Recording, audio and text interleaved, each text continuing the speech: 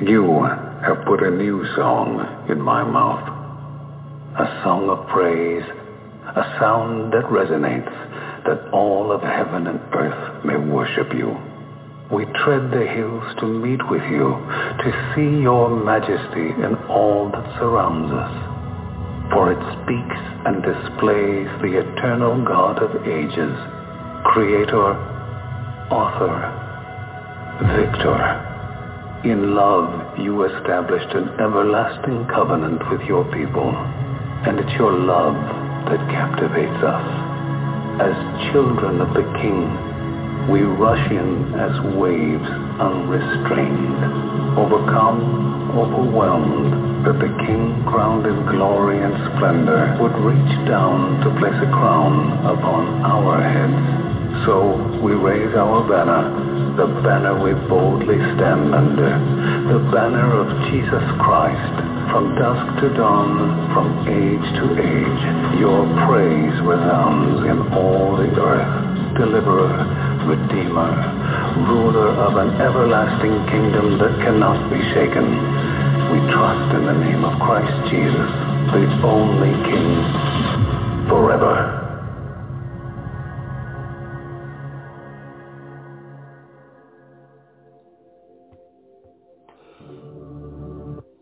Welcome to Zion's Redemption Radio. This is Fundamentally Mormon. I'm your host, Mark Lichtenwalter. The guest call-in number is 917-889-8827. That's 917-889-8827. You can find this at blogtalkradio.com/fundamentallymormon. And the text will also be posted on my Facebook wall at facebook.com/LAZURUS1977. You can also find the text and the audio to this radio program on iTunes at Fundamentally Mormon and in the different Facebook groups that I am an admin of. Some of those groups are LDS Last Days Prophecy and Gospel Discussions, LDS Gospel Mysteries, Latter-day Unity, and others. You can find the pages that I admin also on my Facebook wall. And if you enjoy this program, please friend request me or follow me and make me one of your close friends. We try to put out as many episodes as we can during the week. But I'm thankful for you to be here today. Let's get right into the reading today. We are going to be reading out of Ogden Kraut's books. You can find his books for free to read online at ogdenkraut.com. That's OGDENKRAUT.com. That's OGDENKRAUT.com.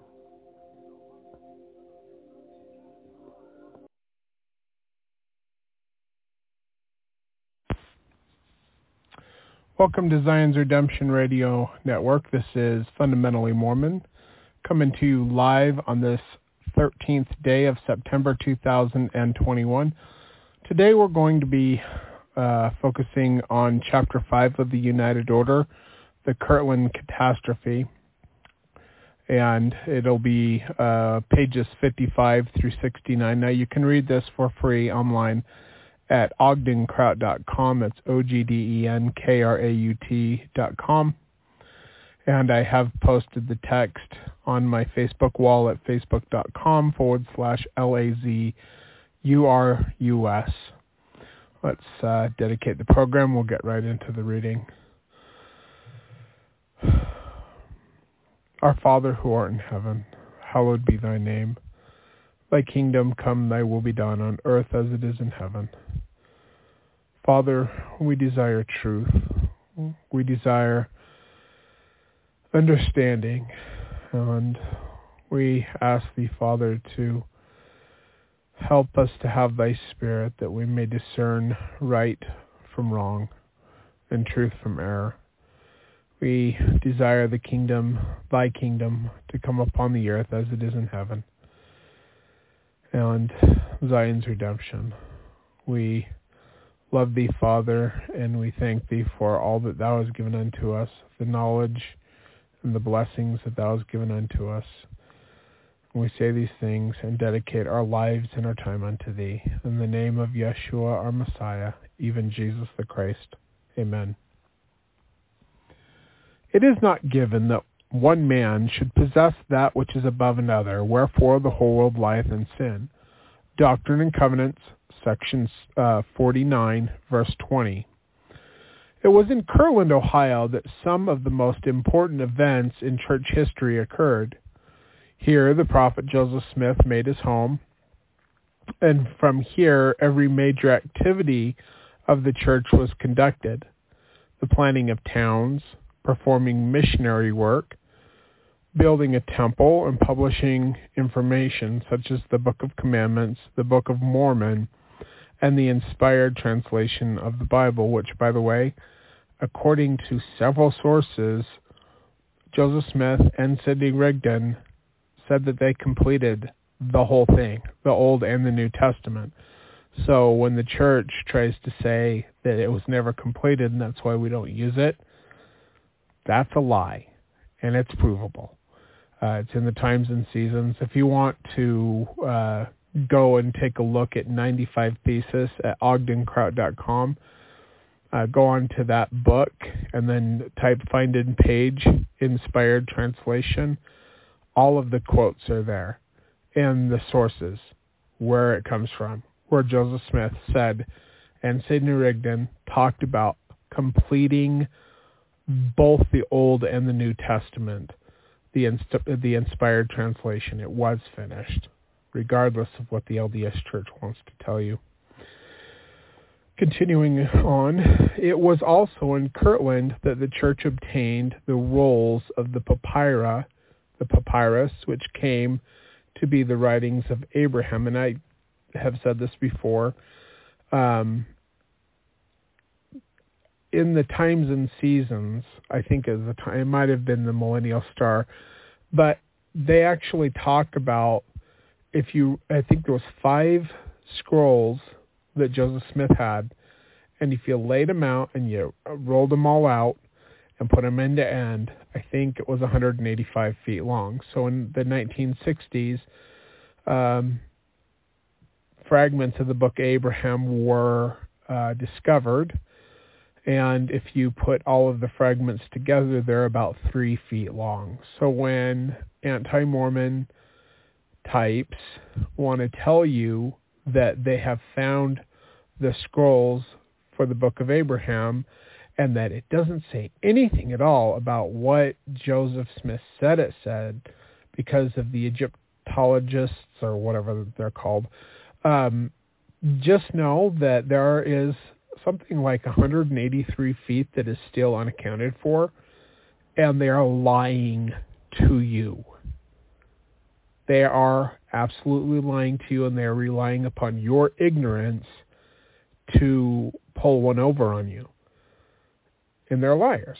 And, if Joseph Smith was a true prophet, and I know that he was,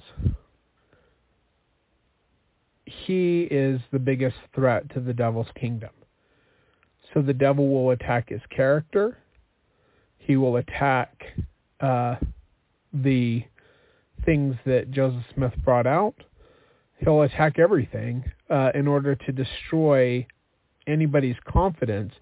And the sad thing about it is there are so many people that have had a spiritual testimony of the prophet Joseph Smith, but they do not study, and they come across some anti-Mormon crap, and then they're like, oh, I can't believe that. And they just believe it, and they throw out the witness of the Spirit that they've had, and they throw out Joseph Smith, and they throw out the Restoration, and they throw out the true Jesus and the true God of Israel.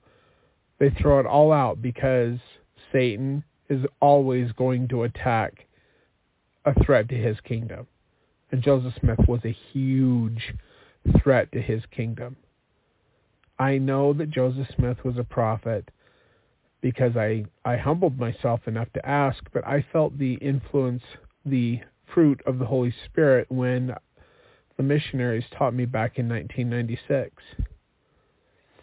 And when I asked God if it was true, the Holy Spirit burned through me like fire. And I was completely healed of all of my drug addictions, which thing I could not get over by myself in an instant. Now, real quick, I was raised a lot in a little town called Spencer, Idaho. It is 14 miles south of the Montana line on the continental divide of Idaho and Montana on I-15 up in the mountains.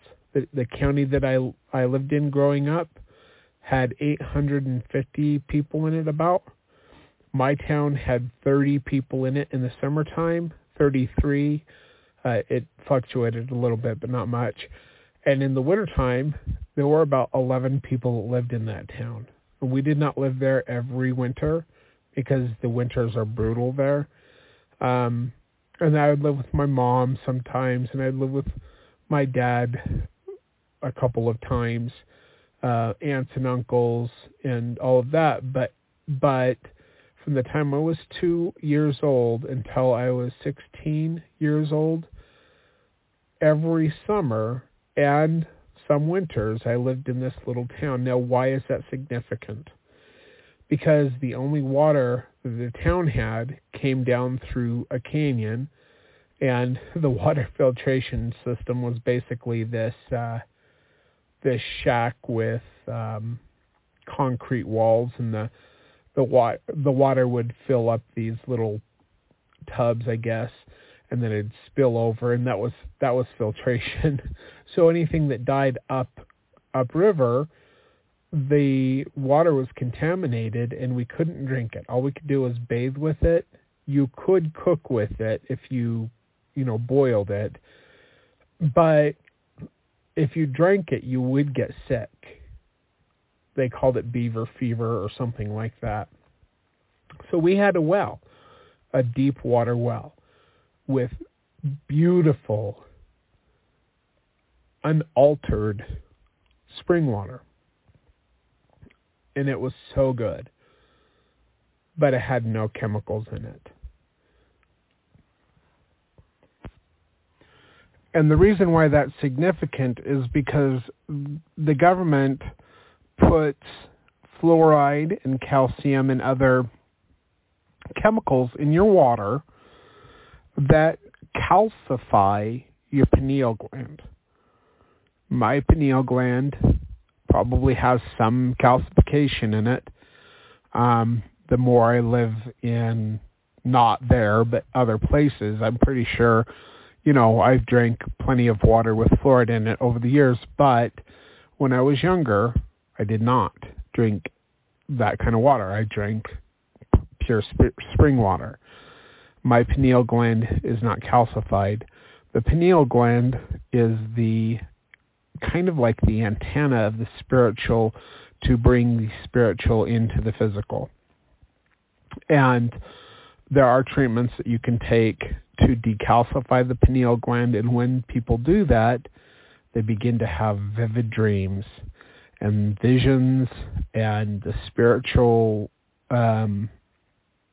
activity to things like what I talk about with my visions that God has given me and my revelations and all of that. And I'm able to have those because I haven't been poisoned by this government water.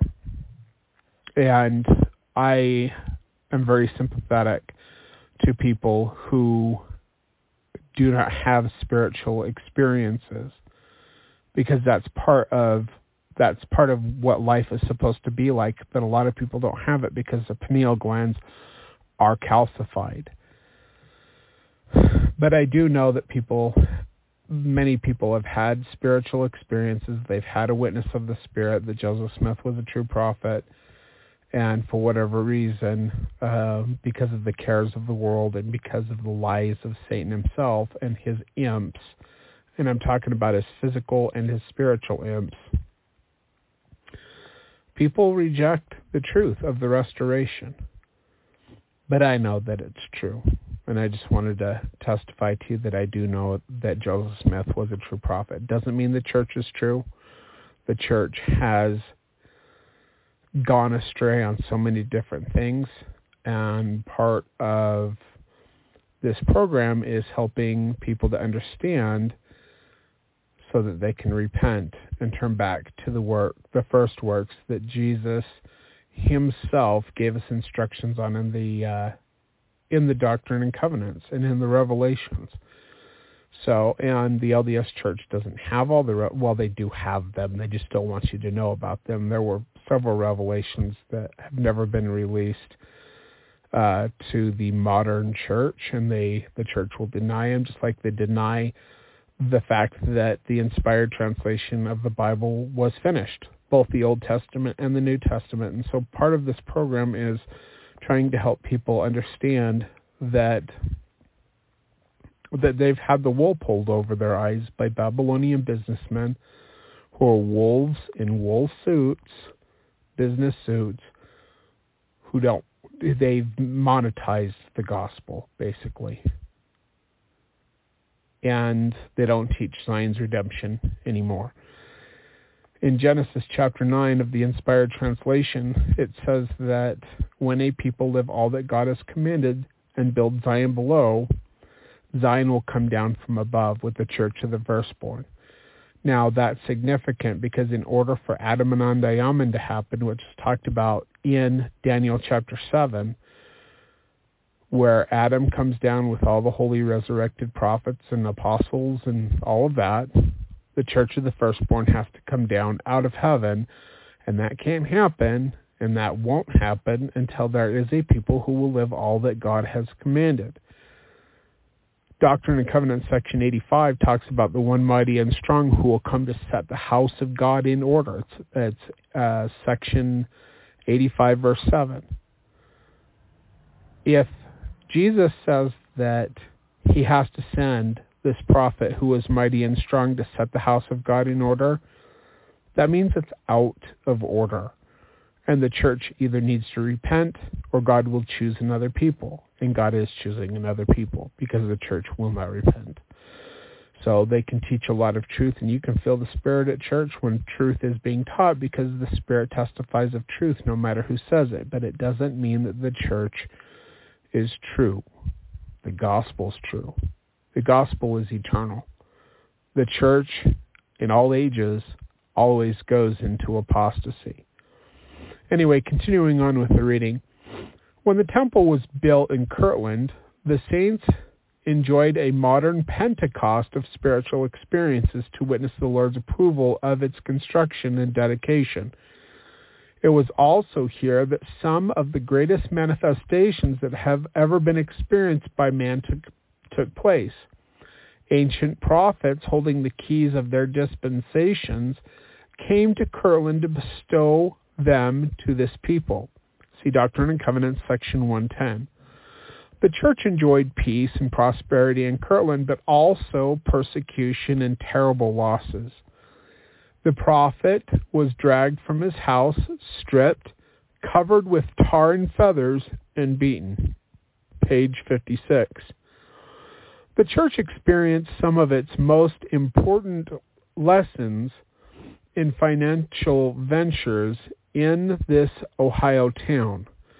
From 1831, it began with the Lord's program of the United Order and ended in 1838 with the terrible national economic depression. Bible scholars and preachers have all recognized that extreme wealth and extreme poverty are a social injustice and also a moral sin. By the year 1830, there were many communes or social organizations trying to establish some sort of common property arrangement. Most of these creations had already failed or were about to. Now the Mormons would have a chance, but a cooperative society in which things are shared in common requires many to surrender control of their purse strings. This is a tender spot for man. Some men will put their eternal destiny into the arms of flesh with a recklessness that would astound dictators. But when their pocketbooks are to be assessed, they speedily retreat. Well, and then there's the problem of you have people who take control and take advantage of other people and steal and lie and cheat.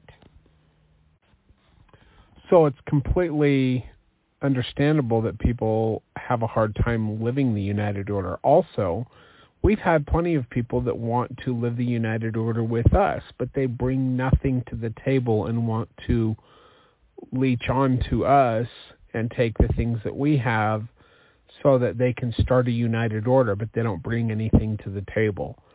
And that happens as well. And it's hard because we all work hard for the things that we get, and we're not living on the government dole, and a lot of people are, and they want to be part of a United Order, but they don't want to do anything to contribute to a United Order. So part of the gospel is given to Adam out of the Garden of Eden is that you will work by the sweat of your own brow. And work is part of the gospel, whether people like it or not. It's part of this whole plan. So anyway, but continuing on, among these other communal systems, such as the Shakers, the Harmonists, the Ephratists, the Rapatists, the Separatists, Robert Owen's Socialists, etc., was Sidney Rigdon's society called the Family. Rigdon and most of his followers joined the LDS Church in the latter part of 1830, so when the prophet Joseph came to Kirtland in February 1831, he asked the family to break up the common stock principle and join a more perfect law of the Lord. See Doctrinal History of the Church, Volume 1, page 146. Rigdon's family communal system was breaking up because everything was everybody's, and according to John Whitmer, they would take each other's clothes and each other's property and use it, which brought a great deal of confusion and disappointment. Page 57. The prophet mentioned Rigdon's family in his journal.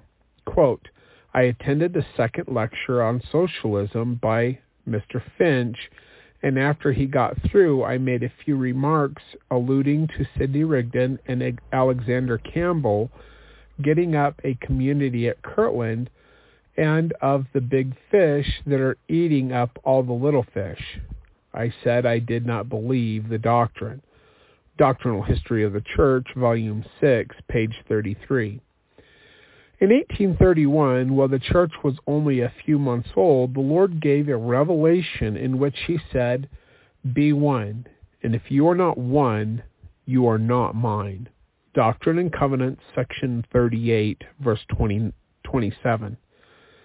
It was a hint that they were to become one not only in doctrine, but in temporal things as well. As the saints began to gather to Kirtland, Ohio, the prophet told them to be equal according to their families, according to their circumstances and their wants and needs. Then the Lord gave further instruction on their temporal unity, saying, It is not given for one man to possess that which is above another, wherefore the whole world lieth in sin. Doctrine and Covenants, section 49, verse 20. This commandment regulating their temporal affairs was to be called the United Order. Even though it governed temporal possessions, it was considered a spiritual law.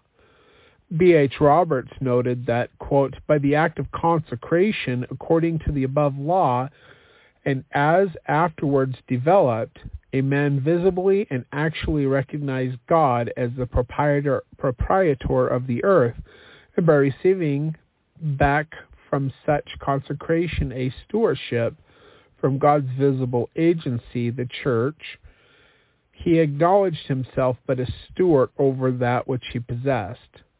But he is accountable to God only for the management of that stewardship. Correlated History of the Church, Volume 1, page 247, and we are now on page 58.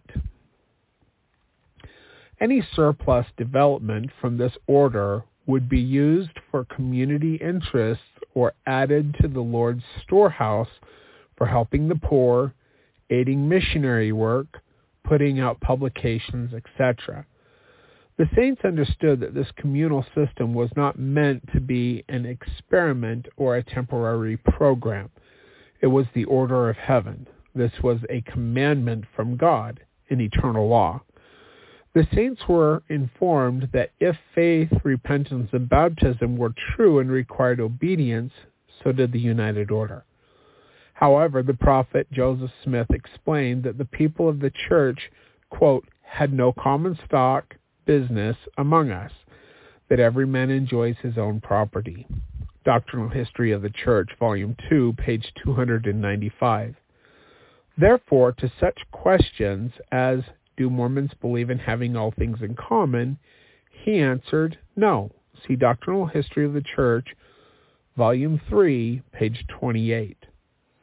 Sidney Rigdon also wrote a letter denying the common stock principle by saying, quote, the old stale story about common stock in defiance of fact and truth, it would appear by your letter that of your friend Evans is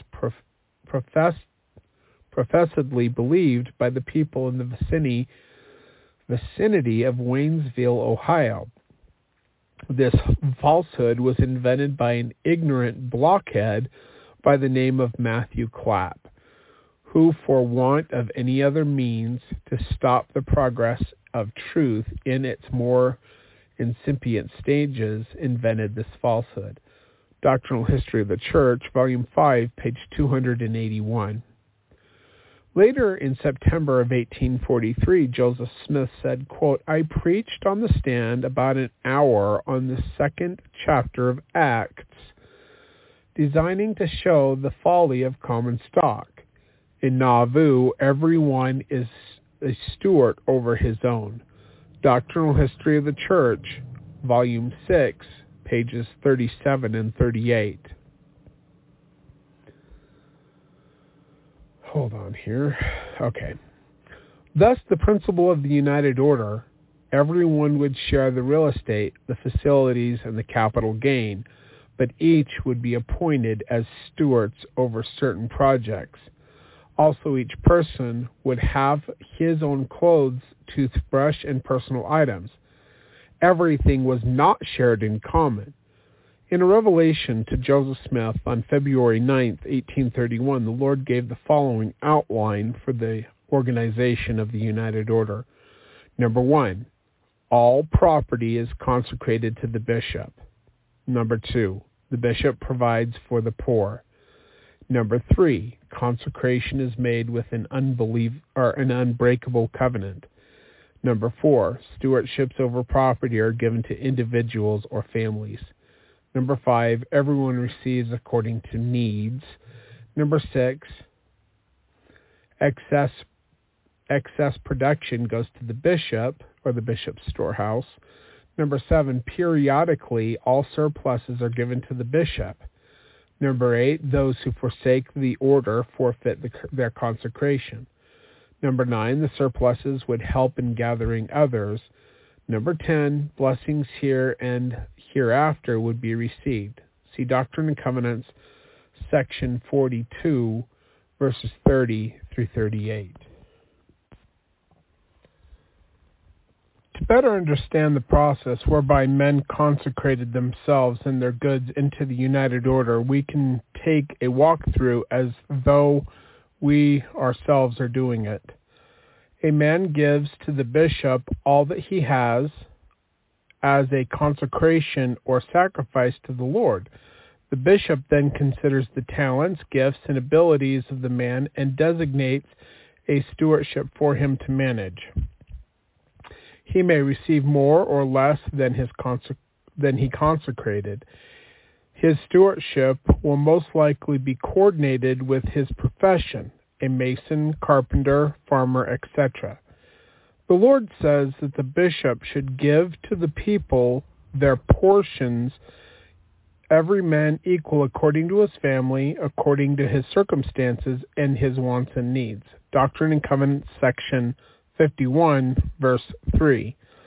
Let's consider how this applies to different people, every man receiving, number 1, equal according to his family. A single man would naturally require only 1/10 the amount of food, clothing, etc., than a man with 10 in his family. Yet it would be an equal portion. Number 2, equal according to his circumstances. If the order is blessed with great wealth, then they all share equally the same good fortune and their circumstances. If they are in an order that is poor, then they all share equally in those circumstances or conditions. Number 3, equal according to his wants. A man who is a farmer would want a tractor, a plow, a harrow, a truck, and other farm equipment. A carpenter would want saws, planers, lathes, etc. Though each man would want different things, they would be equal in their wants. Page 61. Number 4, equal according to his needs. Some may need a wheelchair or glasses, more blankets or books for education, etc. Each would be getting different items, but equal according to his needs. Neither the bishop nor anyone else had complete say as to how everything should be done. The Lord has said that all these things were to be done by common consent. Doctrine and Covenants, section 26, verse 2. This was the Lord's method of preventing priestcraft. Nothing was spent, given, or taken except by common consent of the united order, either by the individuals themselves through their elected officers. There are many, and there shall not be any part of it used or taken out of the treasury only by the voice and common consent of the order. Doctrine and Covenants, section 104, verse 71. The moment some people receive community funds without the consent of the people, it either becomes a priestcraft or a dictatorship. The Lord calls this distribution of wealth the law of my gospel. Doctrine and Covenants, section 104, verse 18. This was considered to be another spiritual law, just as any other law of the gospel. Wilford Woodruff said he consecrated his goods so that he might be a lawful heir in the kingdom of God, even the celestial kingdom. End quote. Journal of Wilford Woodruff, December 31st, 1834. The Lord said to, quote, remember the poor, and consecrate of thy properties for their support that which thou hast to impart unto them with a covenant and a deed which cannot be broken. Page 62. And insomuch as ye impart of your substance unto the poor, ye will do it unto me. Doctrine and Covenants, section 42, verses 30 and 31. Furthermore, he said, quote, all these properties are mine, or else your faith is in vain. Doctrine and Covenants, section 104, verse 55, and that's the Lord speaking. So he's saying that all these things are his, and they are. Everything that we see, everything on this planet belongs to God. People possess it, but it doesn't belong to them. Nothing belongs to us. All right, let's see. Each stewardship was to be deeded to the individual steward and secured by law, and if the person were to leave, it would be his right to have claim on that portion that is deeded unto him. Doctrine and Covenants, section 51, verse 5. This applies to his present stewardship rather than the original consecration, so that a rich man could not have power to disinherit the poor by taking his whole original consecration, which may have included large portions of land. This system was not only a law and a protection with spiritual blessings accompanying it, but it was also a very practical program. 10 farms united would need only a couple of tractors instead of 10. The same would apply to tools and trucks and everything else, right down to the breakfast table. Brigham Young said, quote, "Instead of each one of 100 women getting up in the morning to cook breakfast for the father and the large boys that may go out to their labor, while the little children are crying and need attention, breakfast for the whole could be prepared by 5 or 10 women with a man or two to help." Journal of Discourses, Volume 17, page 44. The prophet Joseph Smith was encouraging men into the United Order by merely giving them an understanding of sound Christian principles by saying, quote, and we're on page 63 of United Order, but this quote is Joseph Smith, "Let every selfish feeling be not only buried, but annihilated. And let love to God and man predominate and reign triumphant in every mind, that their hearts may become like an Enoch of old, and comprehend all things past, present, and future."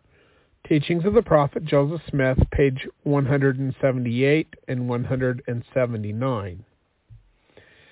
He also said that a great missionary work would result from this temporal endeavor because the best measure or principle to bring the poor to repentance is the administration of their wants. Joseph Smith also added, "The nearer we get to our Heavenly Father, the more we are disposed to look with compassion on perishing souls. We feel that we want to take them upon our shoulders and cast their sins on our backs. My talk is intended for all this society. If you would have God have mercy on you, have mercy on one another." Teachings of the Prophet Joseph Smith, page 241. It was a rule of the United Order that if a person wanted to leave, it was their privilege. Also, if they were not making any contribution to the order or were a detriment to it, they would be asked to leave. Everyone in the order was accountable for his actions and his stewardship. Orson Pratt explained, quote, "When you come to render up an account of that stewardship to the bishop at the end of the year, there may be some prominent leading questions asked, but not about these little matters. It will be asked if you want or if you have squandered your stewardship unnecessarily." Page 64. "Have you been very extravagant in things unnecessary and neglected other things of importance? If you have done these things, you will be counted an unwise steward, and you will be reproved, and perhaps if you have gone too far, you may be removed out of your stewardship, and another person more worthy may step into it, and you be dropped because of wrongdoings." Journal of Discourses, Volume 17, page 33. During these early years of the Kirtland period, the saints' efforts were small but noble. They purchased the holdings of the old settlers that would sell and also bought government land when it was available. Most of the approximate 300 families in the church were poor, yet purchases were astounding. The temple site containing 63 acres was purchased outright by Bishop Partridge in 1831. Sidney Gilbert was in charge of the Lord's storehouse and acted as an agent in purchasing land. In November 1831, Joseph Smith organized the literary firm, an industry or corporation in the order with stewards over it, that was to print books for the work of the church. Then in the spring of 1832, Joseph organized a mercantile corporation and called it the United Firm in Kirtland and another in Independence, Missouri. Years later in far west Missouri, there was an agricultural corporation called Western Agricultural Company, which took in over 7,000 acres of land. Other agricultural orders were established with just as much land and under the same stewardship system.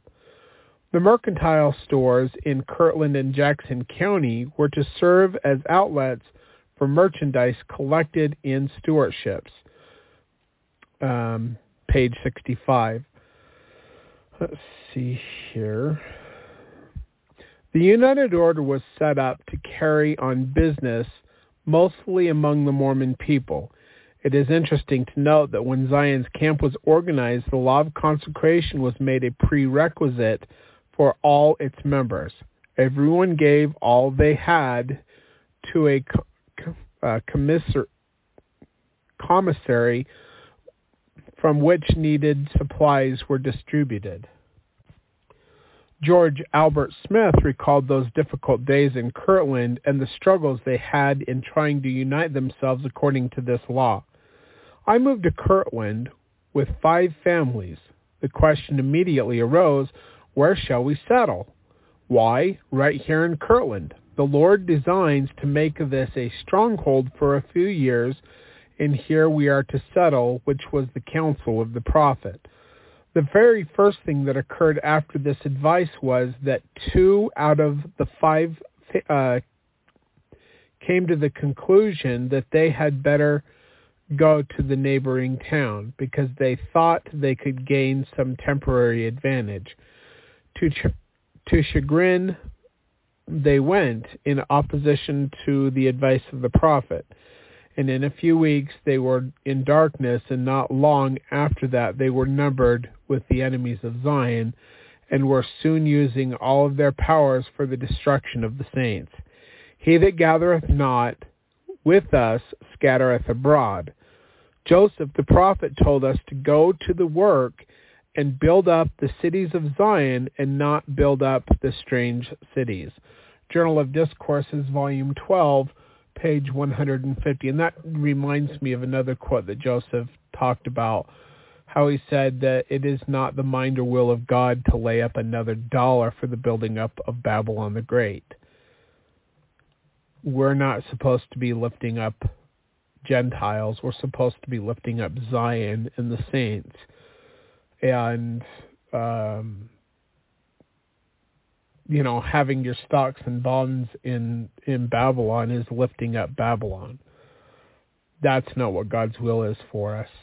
And, you might get rich doing that, but that's still not God's will for us. Anyway, continuing on, page 66. The saints were the modern Israelites, and they were to build up their inheritance just as the ancient Israelites did. However, many money-making schemes and speculation efforts took their hearts away from these objects. Brigham Young recalled that this occurred with some of the 12 apostles as well.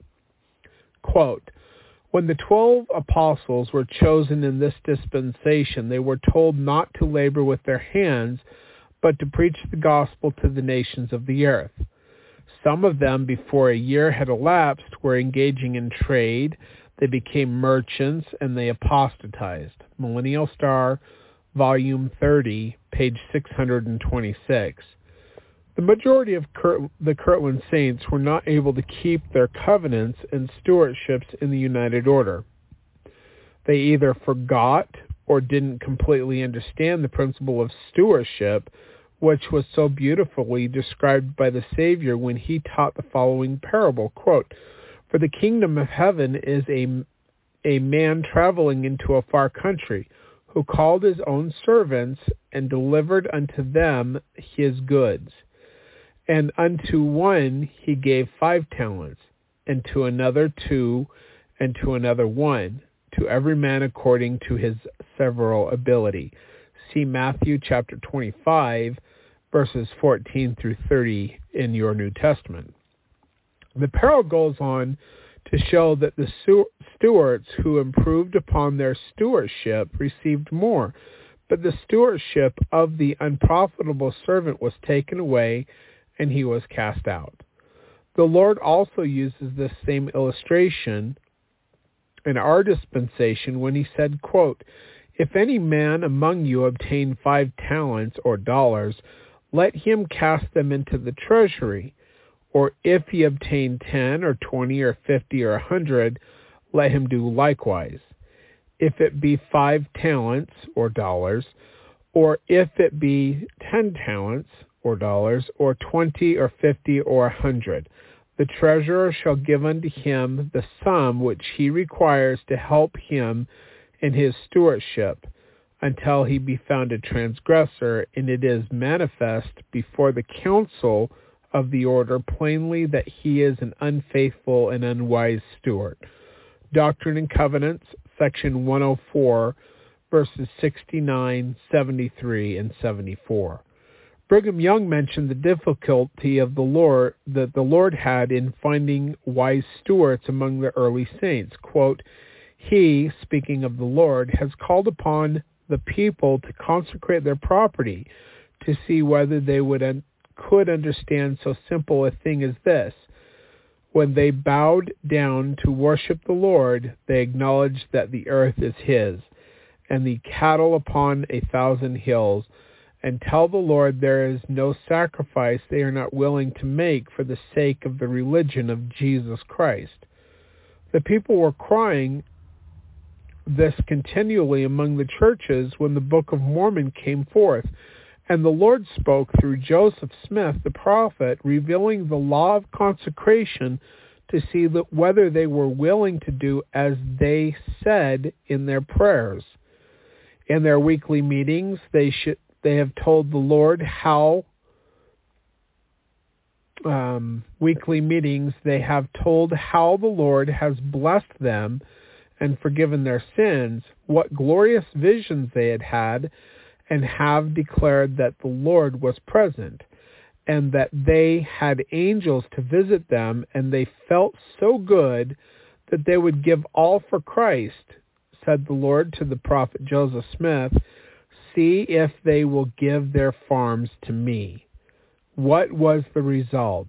They would not do it, though it was one of the plainest things in the world. Yet when the Lord spoke to the prophet Joseph Smith, instructing him to counsel the people to consecrate their possessions and deed them over to the church in a covenant that cannot be broken, would the people listen to it?